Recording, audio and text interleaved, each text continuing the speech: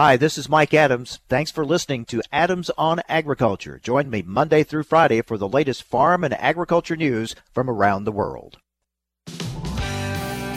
Informing America's farmers and ranchers. This is AOA, produced by the American Ag Radio Network. Here's your host, Mike Adams. Hello, everyone, and welcome to AOA. I am in Decatur, Illinois, at the Farm Progress Show site. That's not far away now, August 31st, September 1st, and 2nd. We're here for a Farm Progress Show preview, also a crop condition report for the state of Illinois.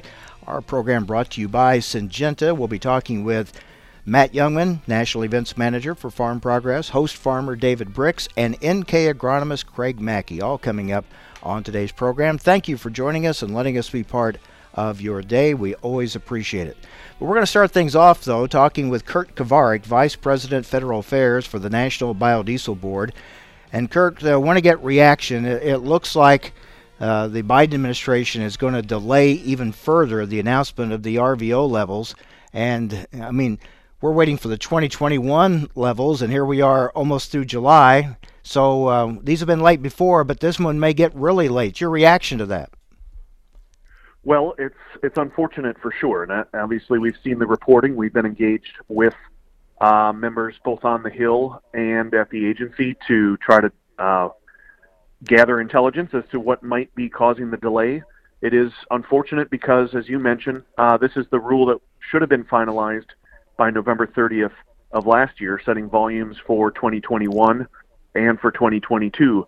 So we've got producers active in the marketplace right now with very little clarity or certainty in terms of what these volumes are going to be for this year and for next. So we're hopeful that they will be released soon so that we can take a look at them, comment on them, and get them finalized as quickly as possible. What we believe is behind the delay is, once again, a handful of oil refiners who would like to kill the program, trotting out their same old tired arguments about how the renewable fuel standard harms them financially and could lead to the layoff of refiner workers around the country. We all know that these arguments are false. It's the same old arguments that they used with the previous administration. It's just really disappointing that this administration is even listening to these arguments. This is a president that ran on supporting the renewable fuel standard, supporting growth, ending the loopholes of granting exemptions to refiners that the Trump administration abused. So the fact that it's even being delayed is causing concern, but I would certainly hope that this president will follow through on his word, support low-carbon petroleum fuel alternatives that are produced throughout the heartland, right around Decatur, Illinois, and other states throughout the Midwest. I mentioned this the other day. For an administration that seems to want to do everything the opposite of what the Trump administration did, they're taking the same path on this. If they're trying to find this way that they can appease both the oil industry and the biofuels industry, that's a rabbit hole that we've been down the last 4 years. They couldn't find that solution or that middle ground, and I wish them luck. But it's like if they get it, they ought to get the Nobel Peace Prize because no one's found that solution yet. That's right, and it's deja vu all over again, and it's certainly not something that we would have expected from this administration. Given their administration-wide goal on reducing carbon emissions, addressing climate, the RFS is the tool on the books to do that. The fact that they're even listening to these tired arguments from a handful of refiners is certainly baffling. I don't want to overstate, however, we haven't necessarily gotten confirmation from anyone official that there's any reason to be concerned. We have seen media reports, but we have advocates on Capitol Hill reaching out to this administration, advocating on our behalf, questioning what the administration is up to. I don't want to overstate and say that this is an area of concern, but it's certainly a delay that is harmful to our industry. It's harmful to everybody in the marketplace. It's harmful to our feedstock providers. So we would hope that the administration would act quickly, put the rule out, demonstrate growth in the loopholes for refiners, and put us on a path towards predictability and certainty within the biofuels market. Right, as you mentioned, there's this lack of certainty because there was a rumor out that they were going to lower the levels, and I know you feel for biodiesel they're not high enough to begin with, let alone you don't want to see them lowered. So you're dealing with a lot of uncertainty on this. That's absolutely right, and unfortunately, administrations of both stripes, when setting volumes for biomass-based diesel, have consistently set the volumes below what the market is actually producing. So it hasn't been as effective as Congress had hoped when they passed the law, and that was to drive additional gallons. So we're hopeful that we can finally put to bed these arguments that the production of biodiesel and biofuels harms refiners and provide some growth. You know, the president and his ag secretary, both when traveling in Iowa and other areas throughout the Midwest, committed to support homegrown biofuels that are lower carbon and advanced biofuels. So all I'm asking them to do is stick with their commitment and support our industry and utilize our industry to help them achieve their goals of both energy independence, petroleum reduction, and obviously carbon reduction to address climate. Yeah, we have seen administrations in both political parties do this very same thing, publicly pledge support for biofuels, and then when it comes time to support the RFS, they've manipulated it. They've haven't really strongly supported it. So we've seen this from both sides of the aisle. That's absolutely right. And I'm hopeful that one day we'll see a president who's got the backbone to live up to their promise, but not only that, but to say enough is enough to this refining industry. This law has been on the books for 15 years, right? They're an obligated party. They know what their obligation is, and the fact that they have done everything they can to undermine the program, skirt the law, use political influence to promulgate mistruths about how they're being affected, enough is enough. And I would hope that this administration, one that is singularly focused on reducing carbon wherever they can, would recognize biomass-based diesel reduces carbon upwards of 75% compared to petroleum. Ethanol is close to 50%. If they waver now and bend on this program at the behest of petroleum refiners, how can anyone, any innovator out there in the economy who looks to this administration for carbon reduction policies, how could you have any faith in them? If they're going to undermine our industry at this critical juncture, how would anybody have faith that this administration is going to stick to their policy goals and policy objectives anywhere else? So that's the question I would pose to this administration. All right, Kurt, thanks a lot. We'll wait to see when that announcement comes. Appreciate it. Good to talk with you. Always glad to be with you, Mike. Have a great day.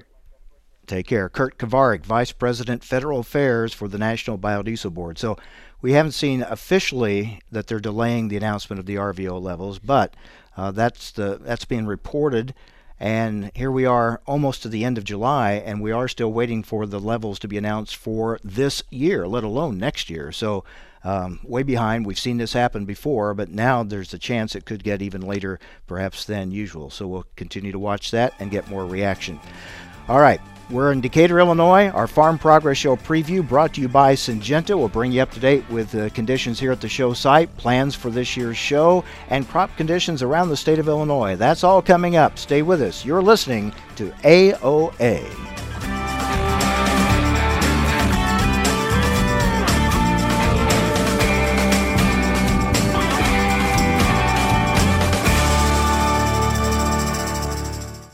Hi, this is Mike Adams. You're listening to AOA, Adams on Agriculture. Don't go away. More Adams on Agriculture coming right up.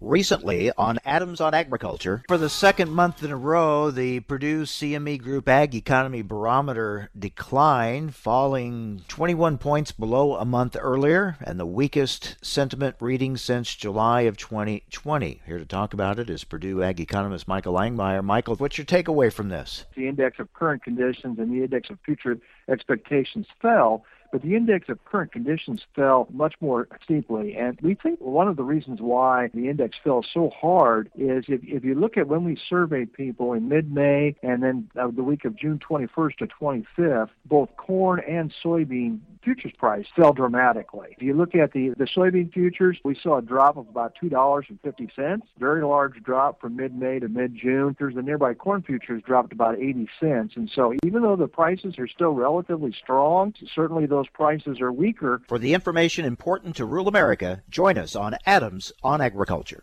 Every day, DTN and Progressive Farmer editors are posting unique original content to their website at dtnpf.com, bringing you the latest news and information you need for your day-to-day business decisions. Their award-winning newsroom covers markets, news, and weather, while also providing insights on crop, cattle, equipment, technology, and more. They are committed to delivering the essential intelligence farmers need every day to help your farm business be more efficient and profitable. Visit dtnpf.com today. The landscape of media has changed, and people are more skeptical than ever about where they get their news and information. While major news outlets show decreasing credibility, your local farm radio station still shows strong marks. In a recent survey, farmers rated information from their farm broadcasters as almost twice as reliable as major news outlets. Farm radio continues to be transparent, honest, and trustworthy. This message brought to you by the National Association of Farm Broadcasting. Take a look under your bed. Find stuff under there? What about jobs? No? Now try your basement. There's a pair of overalls that overall you're not so into anymore. A perfectly good laptop that hasn't sat in your lap in months. And even more stuff, but still no jobs? Well, you really have both. See, stuff is defined as household articles considered as a group. Sometimes this stuff is no longer needed. Wait, no longer needed? That can't be right. Because remember those jobs you were looking for? Those are really needed, and they're the stuff inside your stuff. Even inside that winter coat that moved with you to Phoenix. Our job is to unlock those jobs, and it starts when you donate your stuff to your local Goodwill. Here's how we do it. When you donate to Goodwill, we sell your stuff to provide job training for people right here in your community. So just by teaming up with Goodwill, you help create jobs. And isn't that worth parting with the leftover keytar from your 80s cover band? Goodwill. Donate stuff, create jobs. Find your nearest donation center at goodwill.org. A message from Goodwill and the Ad Council. You're listening to AOA, Adams on Agriculture. Hi, this is Mike Adams. You can rely on us for the latest farm and ranch news from around the world. Information America's farmers and ranchers need to know on AOA. Now, back to Mike Adams.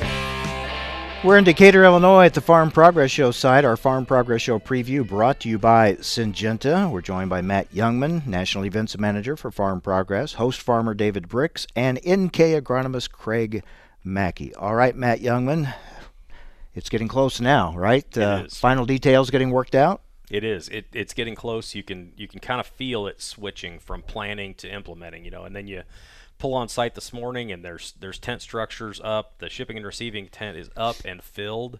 We've unloaded our semi into the shipping and receiving tent, and the dock is up and operational. If you know what you're looking at, the media tent is up and topped. The Varied Industries tent skeleton is up, and the FBI building that we've talked about, that building that's going to go up and down during the show so they can show off the Q-lift system.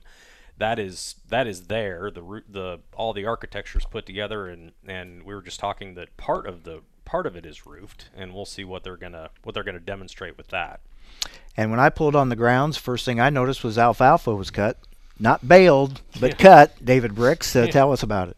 Yeah, it's been a rough week, as we all know, with the haze and with the atmospheric smoke and then the humidity and these little gracious pop-up showers that happened to grace us last night at 4 o'clock. That was lovely. So yeah, it's real difficult to make hay in those situations.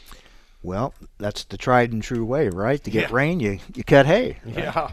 Yeah, that's what I was always told. But you're supposed to do it. That's when you cut it, not when it's ready to bale. Yeah. But that just added. We're kind of behind the time frame here because, like you just said, it's right around the corner. So we want to get another cutting off, or we have to get another cutting off. Let's put it that way. So either we're going to really shortcut, or we're going to be pressed for time. So a lot of people in the West say, don't complain about getting a rain because they can't get any, it seems like. But you've had enough rain here. Corn looks really good. It does. Like I said, except for the drown spouts, that we've right here we've had right about 11 inches in the last 4 weeks. So we're not as bad as some. So, and it was kind of stretched out. So, but we did get a pretty good flood there on that first go around, and we've had quite a few spots. So, but other than that, the show corn, it's all tiled, so it looks fantastic. There's no spots in it, and it's moving right along. Because the challenge there, you have to have that ready to harvest during the show, so you have to kind of plan for that, and it looks good for the show, right? Yeah, realistically, I mean, it's the week before the show, because we actually take out more corn before the show than we do during. With the tune up and then getting everybody the chance to get their machines ready, and then clearing out for ride and drives and stagings and all that other stuff. So it's really even that week before the show is really heavy on the corn time. So that even puts it another week. Thankfully, 2 years ago I think it was one of our earliest shows ever, and that extra week can make all the difference in the world. We found that back in 2015, I believe, where we couldn't harvest at all the week before, so we made the call, and then come a Wednesday of the show days, in that last week it had just cooked and we was ready to go, but we had already put a stop to it. So 1 week makes all the difference. Well, this year it's almost one of our latest shows, so that gives us that extra week, which is everybody's like, well, it's just a week, but that makes a big difference sometimes in drying corn. Soybeans look good? Yeah, they do. They're short this year. I mean, our cools early hurt us, and then our enlist beans and stuff like that didn't. We did, and then whenever we got some damage from it with the cupping and stuff, and then we didn't get any rain during that period either. That's when we was dry for the 4 or 5 weeks, and it just kind of sat there, and it didn't come out of that, and we didn't get our growth early.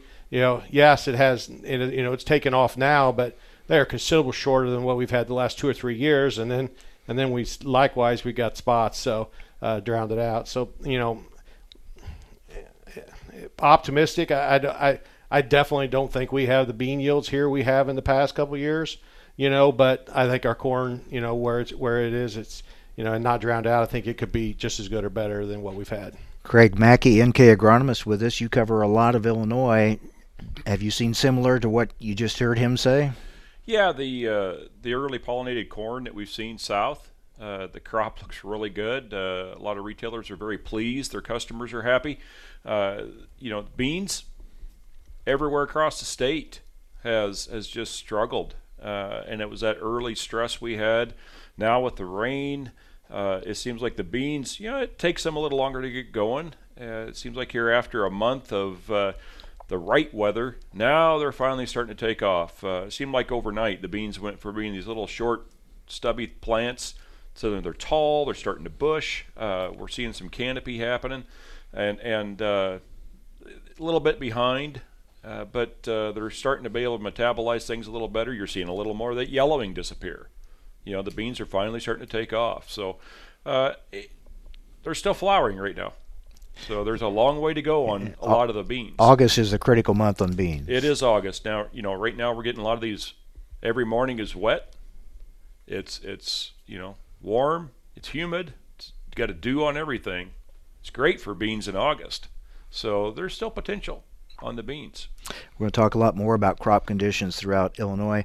David Brix, overall, as you're sitting here just a little over a month from the show, I've sat with you past years where we were in panic mode almost at this time, but this year it's gone pretty smoothly, hasn't it? Yeah, it really has. I mean, everything looks good. I mean, as far as show site, and we're ahead of schedule. The only question, we're ahead of schedule on corn, I believe, and planting is ahead of schedule as far as what I've had in the past, and it's my biggest concern, biggest thing that I always, like I said, I always get worried about is the parking areas, and trying to get that stuff, because that's where you don't really have a leeway and stuff like that. But we've always had it done, so sometimes it's at midnight on Monday night, but where we've been out there picking up hay, but hopefully we don't have to worry about that this year. So we'll get some little dryness, a little more sunshine, and we can move along with the rest of it. But yeah, as far as everything goes, it's moving right along. You've been checking some of those ears out there. What are you finding? Yeah, we as all early corn, you can't expect what you would with our full season stuff. So, but we've been pulling some ears, and really, row count has been phenomenal. Minimum is 16, but most everything's 18 to even 20. And early corn is just a little shorter, but most of it's filled out. But and you'll have some little smaller kernels, so we'll need that later in August, to finish kernel fill. So that'll help out a bunch on that early corn. But as far as what it is, we planted this corn in back in 05, and it was an entirely different weather year in 05, and it struggled. But we are not seeing that now. This stuff is, if I would guess, I don't think we've had a day over 95 degrees either here. So we haven't had that super high heat that would really suck the life out of it. So I suppose this would be considered, our summer is more what it's like where this corn came from. So it seems to be thriving pretty good, really, for what we're asking it to do, moving in central Illinois where he would much rather be up north. So, Matt, yeah, you got to have the corn that's ready to harvest earlier than you would normally harvest here in central Illinois. Yeah, and David mentioned, we had over the course of a few cycles, we'd planted some later and later corn, and we just kind of kept pushing it, trying to, we're trying to run that fine line of having really good corn for the combines to run in, but have the corn be dry enough to where it still makes for a good demonstration for the exhibitors. And so we kind of took a step, it's probably a step back, not a step back, but we purposely made the hybrid an earlier hybrid this year, just so that, we could just darn sure have demonstrations. There's a lot of years where we're counting heat units and we're looking at the forecast and saying, man, we got to hit 85 every day between now and show to even pray to have a demo. And you start talking about defoliants and a bunch of things that ruin the test weight. And so, this change in maturity that we did for 2021, I think it's gonna ding the yield a little bit more than what we have had before, but we're gonna for sure, I think David can probably help me confidently say that we're for sure gonna have field demonstrations at the show this year. So and that's so critical. A lot of the things that David mentioned about the work that goes on ahead of time, we got to have open spaces to do the things we do. We'll talk more about it. I know, David, you have to leave. Thanks for being with us, and we'll see you soon. All right, we sure will. All right, we're in Decatur, Illinois at the Farm Progress Show site. Our Farm Progress preview brought to you by Syngenta. Back with more on some of the plans for this year's show and talk more crop conditions in the state of Illinois. Farm Progress Show coming August 31st, September 1st and 2nd. Stay with us. You're listening to AOA. Hi, this is Mike Adams. You're listening to AOA, Adams on Agriculture. Don't go away. More Adams on Agriculture coming right up. A gentle breeze blows across your face as you take a refreshing sip of water, appreciating the stillness of another morning fishing on the lake. The distant gurgle of a stream reminds you of days spent playing in the creek, the cool, clear water rushing between your toes. You love this time with nature, the feeling of putting everything on hold to connect with the world around you. Now, imagine it's all gone. No fish, no lake, no water. One of life's most vital resources, irreplaceably depleted. Time is running out to protect fresh water, and without our love, it can and will disappear. It's our choice. Love it or lose it. Help protect our fresh water. Visit World Wildlife Fund at wwf.org/love. You're listening to AOA. I'm Kirsten Rawl. On the corn front yesterday, export sales numbers were weak. Very hot temperatures are expected over the weekend. Next week's forecast has little rain paired with high heat for Iowa and the Western Corn Belt. On the Board of Trade, row crops are trading lower this morning. September corn trading 3 3/4 lower at 5.60 3/4. The December contract down a nickel at 5.56 and a fraction of a cent. For soybeans, the August contract down 5 and a fraction at 14.11. fraction. The September contract down 3 1/fraction at 13.65 3/4. For wheat, Chicago wheat September up 1 3/4 at 6.94 1/fraction. Kansas City wheat September up 3 1/fraction at 6.57. Minneapolis spring wheat September down 2 at 9.02. The December contract down 2 3/4 at 8.89 1/fraction of a cent. Cattle benefited from lower grain prices yesterday, with similar support possible today. Support also coming from higher box beef prices. Choice cuts gained 90 cents, with select cuts up $1. However, cash activity was not what we wanted to see, as business was done at lower prices. Trading may be limited today, as the cattle on feeder report will be released after the close. Hog futures remain in an uptrend, but positive fundamental news is hard to come by. Looking at lean hog futures on the Board of Trade, the August contract down 20 at 106.45. The October contract down 2 at 91.70. For feeders, August up $1 at 159.20. September up $1.05 at 161.75. For live cattle, August up 70 cents at 121.50. October up 67 at 127.35. In the outside markets, the Dow is up 156 points, the Nasdaq Composite up 26, the S&P 500 up 19. Crude oil in New York, the September contract, trading 33 cents lower at 71.58 per barrel. The U.S. dollar index is trending higher. You're listening to AOA. I'll take dig a little, learn a lot for 30 bushels. Soft and crumbly. Tom. How does healthy soil feel to the touch? Correct. Dig a little for 40 bushels. Sweet and earthy. Tom. What does healthy soil smell like? Yes. Go again. Dig a little for 50 bushels. Dark, porous, and alive. Tom. What does healthy soil look like? You win. Understanding the basics and benefits of healthy soil can make your farm a winner too, through lower input costs, better yields, and drought protection, which can lead to a healthier bottom line for your business. Contact your local Natural Resources Conservation Service office today to find out how you can unlock the secrets in your soil. This message brought to you by USDA's Natural Resources Conservation Service and this radio station. Hi, this is Mike Adams. Thanks for listening to Adams on Agriculture. Join me Monday through Friday for the latest farm and agriculture news from around the world. Information America's farmers and ranchers need to know on AOA. Now, back to Mike Adams. And we're back here in Decatur, Illinois at the Farm Progress Show site. Our Farm Progress Show preview brought to you by Syngenta. Host farmer David Bricks was with us earlier. He just had to leave. He's telling us that they had a great wheat harvest here, 96 bushel.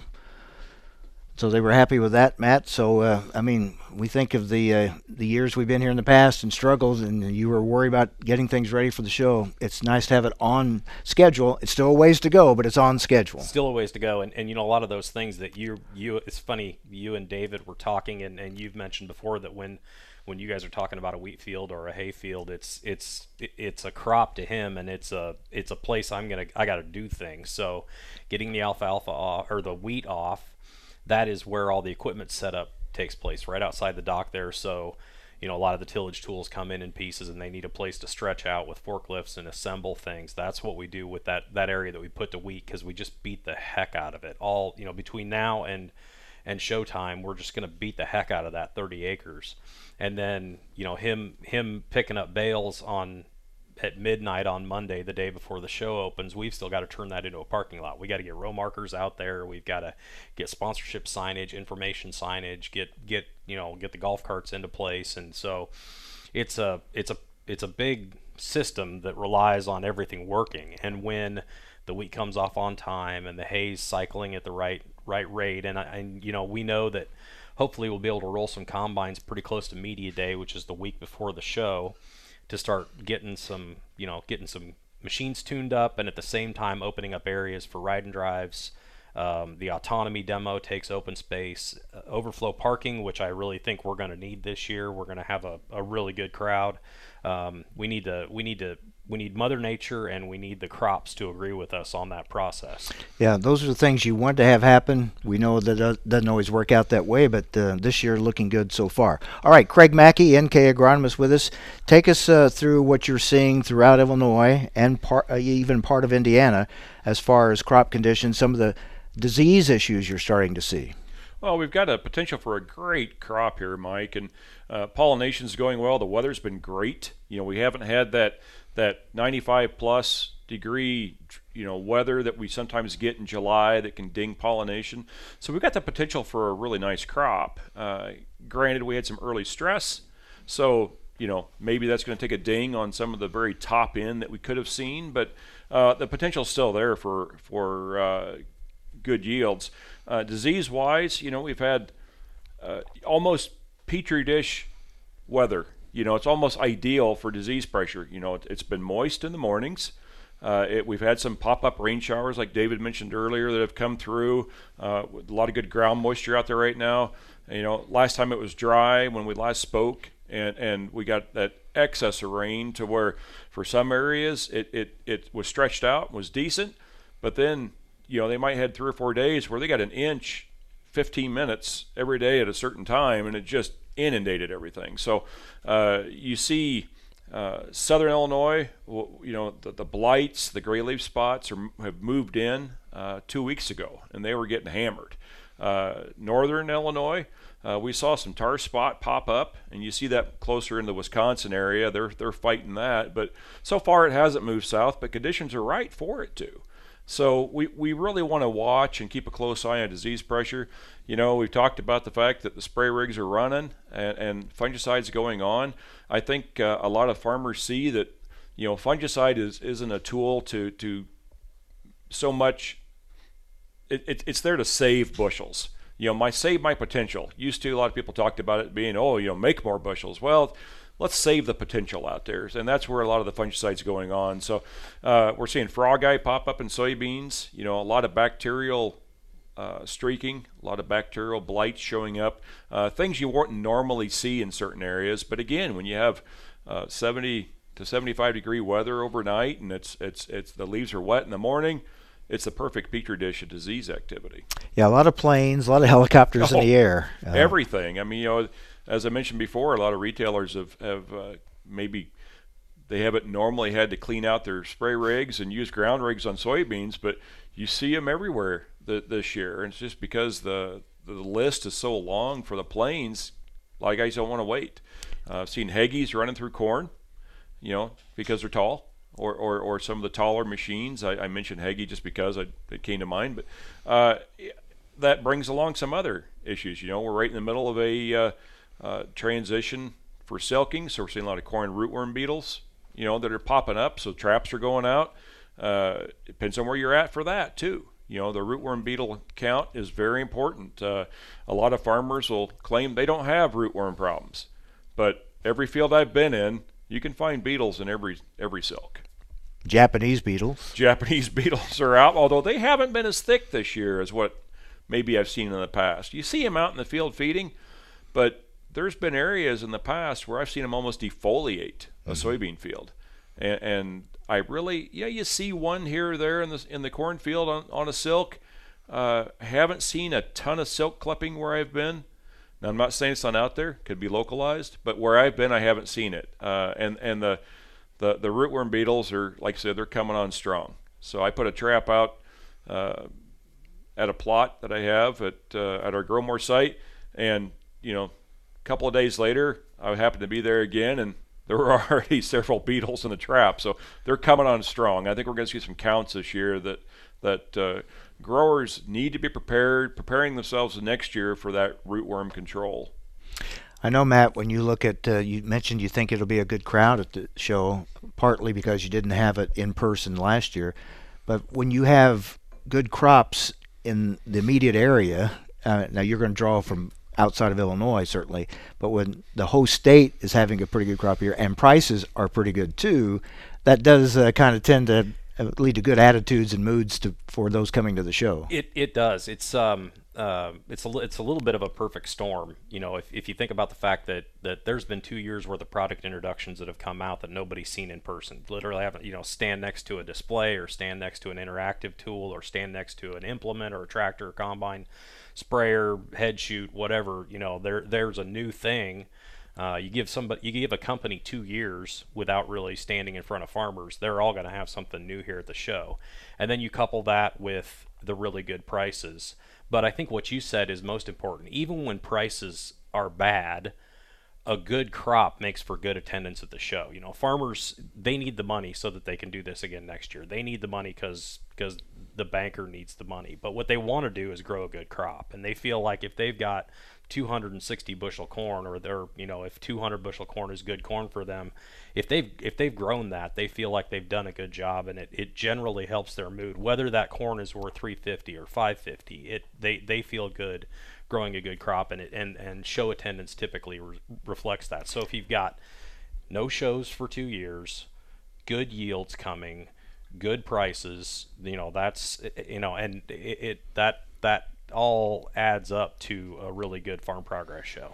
I know you're watching closely the news about the virus and cases. In some cases, we're seeing spikes in places. You're talking with the health officials about that, right? Yes, staying in close contact. Actually had a call yesterday with the folks doing the Illinois State Fair and the DuQuoin State Fair. And just staying in touch with all the people that are tracking this right along with me, because that's their job. I think we're still going to be fine. Even if the numbers continue to go up a little bit, I still think we're going to be okay.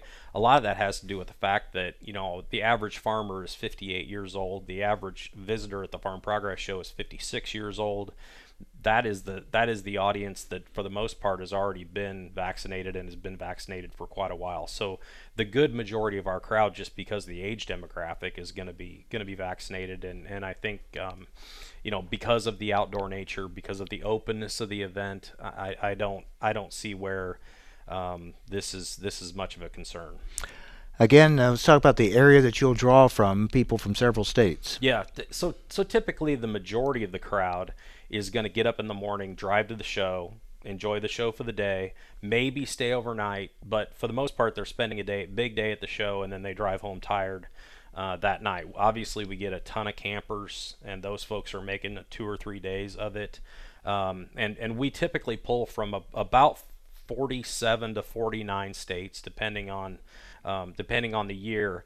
But the good majority are Midwest growers, and then folks from all over the country, a lot of DC, a lot of New York City for Wall Street, and then if there's one area of the show that I think we can confidently say will be down, it'll be international visitation, because the folks that would be coming to the show from overseas have not been able to get a clearance to either get out of their country or get into the U.S.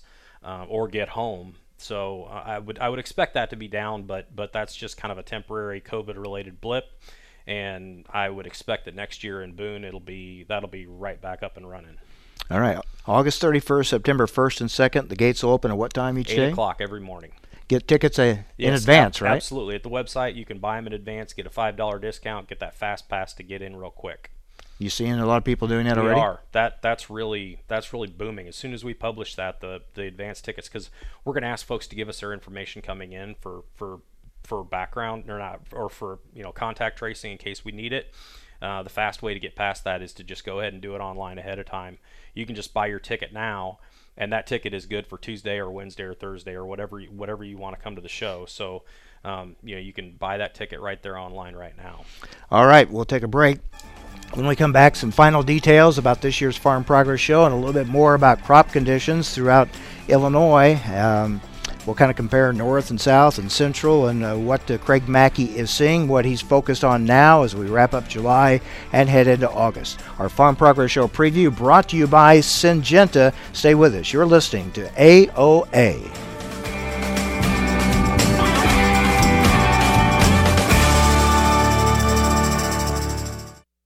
Hi, this is Mike Adams. You're listening to AOA, Adams on Agriculture. Don't go away. More Adams on Agriculture coming right up. As an organ donor, your story doesn't have to end. The good in you can live on. In fact, you could save up to 8 lives with your gifts. Your heart could keep beating. Your kidneys could keep filtering. And your intestines could keep on digesting for others. And that's not all. You can improve the lives of 50 more people as an eye and tissue donor, restoring sight and health. And you're not just helping out the person receiving the transplant. You're touching whole families with your life-saving gift. Register in minutes. Just go to organdonor.gov. You'll be happy you did. And just maybe, someone else will be happy too. Sign up today. Go to organdonor.gov. It saves lives. U.S. Department of Health and Human Services, Health Resources and Services Administration. Through the years, you've really kept up with the times. You're on social media. Like, dislike, block. Maintained your health. 10,000 steps. I'm a beast. You even programmed your own smart home. In 10 minutes, remind me that I'm a genius. In 10 minutes, I'll remind you that you're a genius. If you can do all that, you can definitely save for retirement. Just go to aceyourretirement.org, a free online tool sponsored by AARP that can help you get on track with your retirement savings no matter your age. At aceyourretirement.org, you'll meet Avo, the friendly digital retirement coach, and in just 3 minutes, get personalized recommendations to help boost your retirement savings. They're easy to understand and work with your lifestyle. It's quick, easy, and free. Plus, it's brought to you by AARP, so you know they got your back. You are a genius. Take charge of your retirement. Go to aceyourretirement.org now. That's aceyourretirement.org. A message from AARP and the Ad Council. Every Tuesday, we're sitting around the table, sponsored by CHS, where we'll be talking with folks from throughout the cooperative system. Join us as we discover what makes cooperatives unique when there are more options to do business with than ever before. We'll learn how farmers and ranchers like you benefit from a system where decisions are made by the members that own it. Tune in every Tuesday for Around the Table or visit cooperativeownership.com to learn more. Recently, on Adams on Agriculture, the CEO of RCAF USA, Bill Bullard. Bill, the other issue that this administration is taking on, and USDA is going to have this investigation and seeking information on what to do with meat labels. Are you encouraged by what you're hearing and seeing so far from USDA on this? Well, we're certainly pleased that USDA is now interested in doing this. But the problem is the problem that USDA is addressing, and that is that currently the government allows imported beef products to be unpackaged and repackaged and then USA label placed on it. The reason that problem exists is because when Congress repealed the mandatory country of origin labeling law, they also repealed the provision that said all foreign meat passing through U.S. Customs and Border Protection must retain its foreign label through retail sale. So the real solution here is, again, Congress. For the information important to rural America, join us on Adams on Agriculture. For more than 135 years, the editors of Progressive Farmer have provided generations of farmers and ranchers with the information they need and trust to make informed and profitable decisions. We know you need that content delivered on multiple platforms, so it's available when you want it. That's why we created our weekly podcast called Field Posts. Join me, Sarah Mock, each week as I interview agriculture's top thought leaders, as well as farming's most diverse team of editors at the Progressive Farmer and DTN on a wide range of subject matter. From farm policy and crop production to finances, technology, and so much more, you'll have a front row seat to learn and engage in what's happening in agriculture today. You can find the podcast listed on all your favorite podcast platforms, including Apple Podcasts, Spotify, iHeartRadio, Pandora, or by visiting our website at dtnpf.com/fieldposts. If I could be you, and you could be me, for just 1 hour. If you could find a way to get inside each other's mind. Walk a mile in my shoes. Walk a mile in my shoes. Walk a mile in my shoes. We've all felt left out, and for some, that feeling lasts more than a moment. We can change that. Learn how at belongingbeginswithus.org. Brought to you by the Ad Council. Walk a mile in my shoes. You're listening to AOA, Adams on Agriculture. Hi, this is Mike Adams. You can rely on us for the latest farm and ranch news from around the world.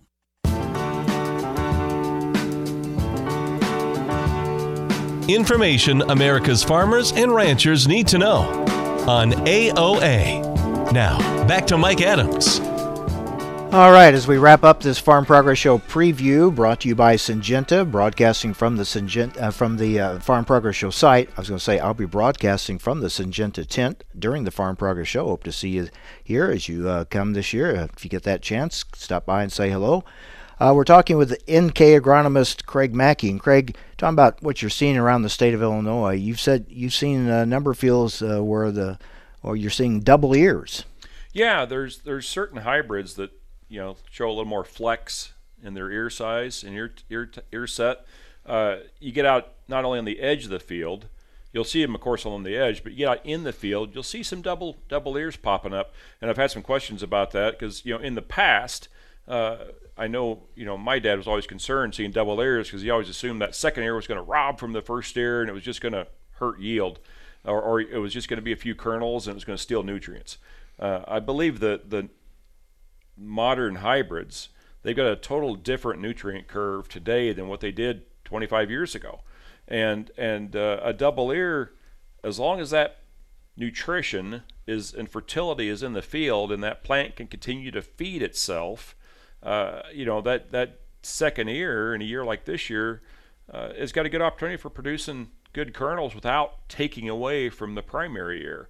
And it wouldn't surprise me. I don't know anything, don't read anything into this statement. I'm not a research and breeder guy, but yeah, it wouldn't surprise me as a producer that double ears doesn't become a common thing out there in the industry in the future if we're going to see corn yields achieve and go past this 300 bushel mark. As we get into more advancements of the ability to manipulate our technology and our breeding, it wouldn't surprise me. Just a layman talking, You talked earlier about shorter beans, but we've got some really tall corn in Illinois. Yeah, that's just Matt and I were just talking. Now over in that western part of the state, it doesn't seem to maybe have happened as much.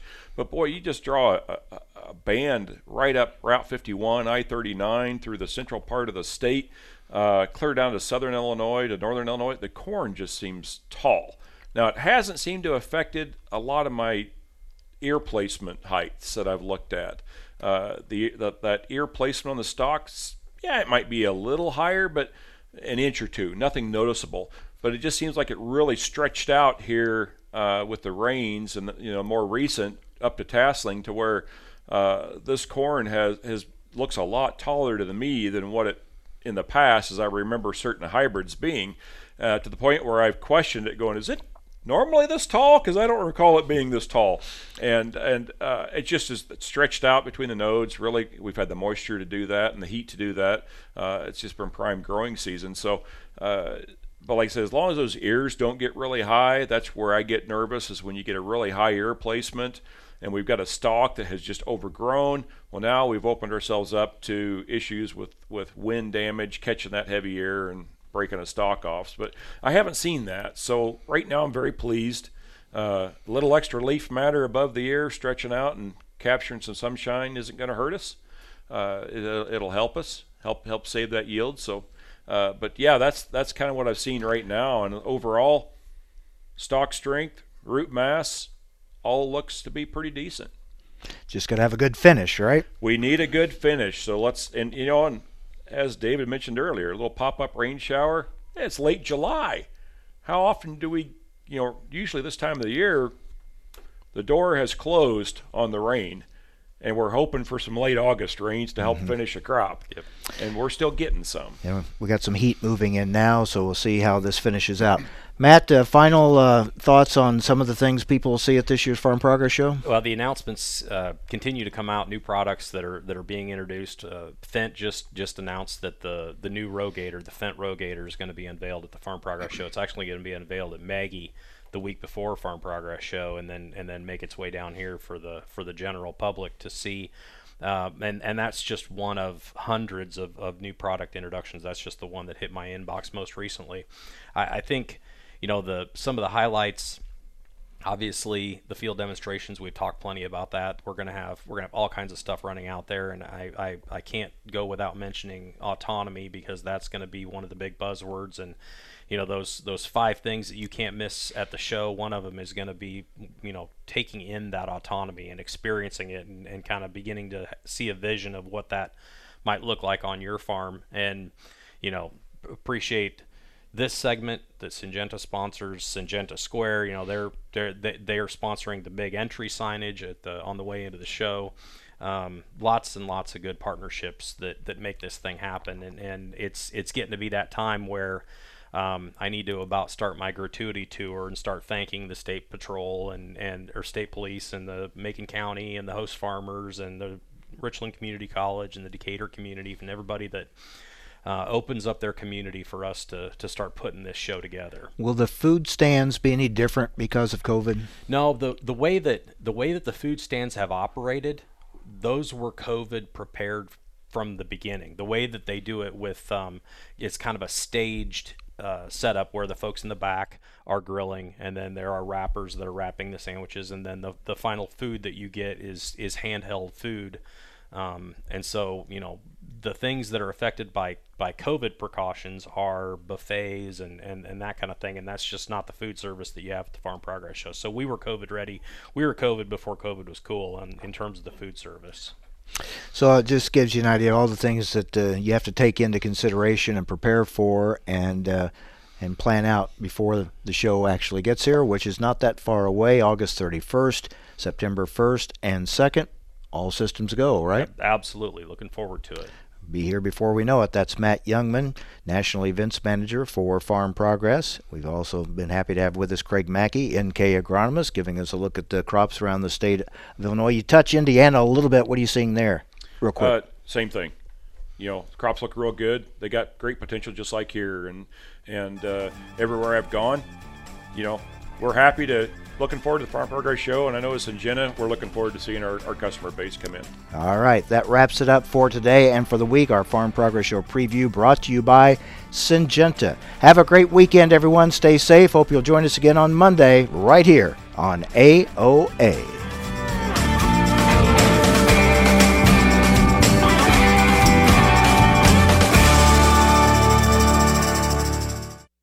Hi, this is Mike Adams. Thanks for listening to Adams on Agriculture. Join me Monday through Friday for the latest farm and agriculture news from around the world.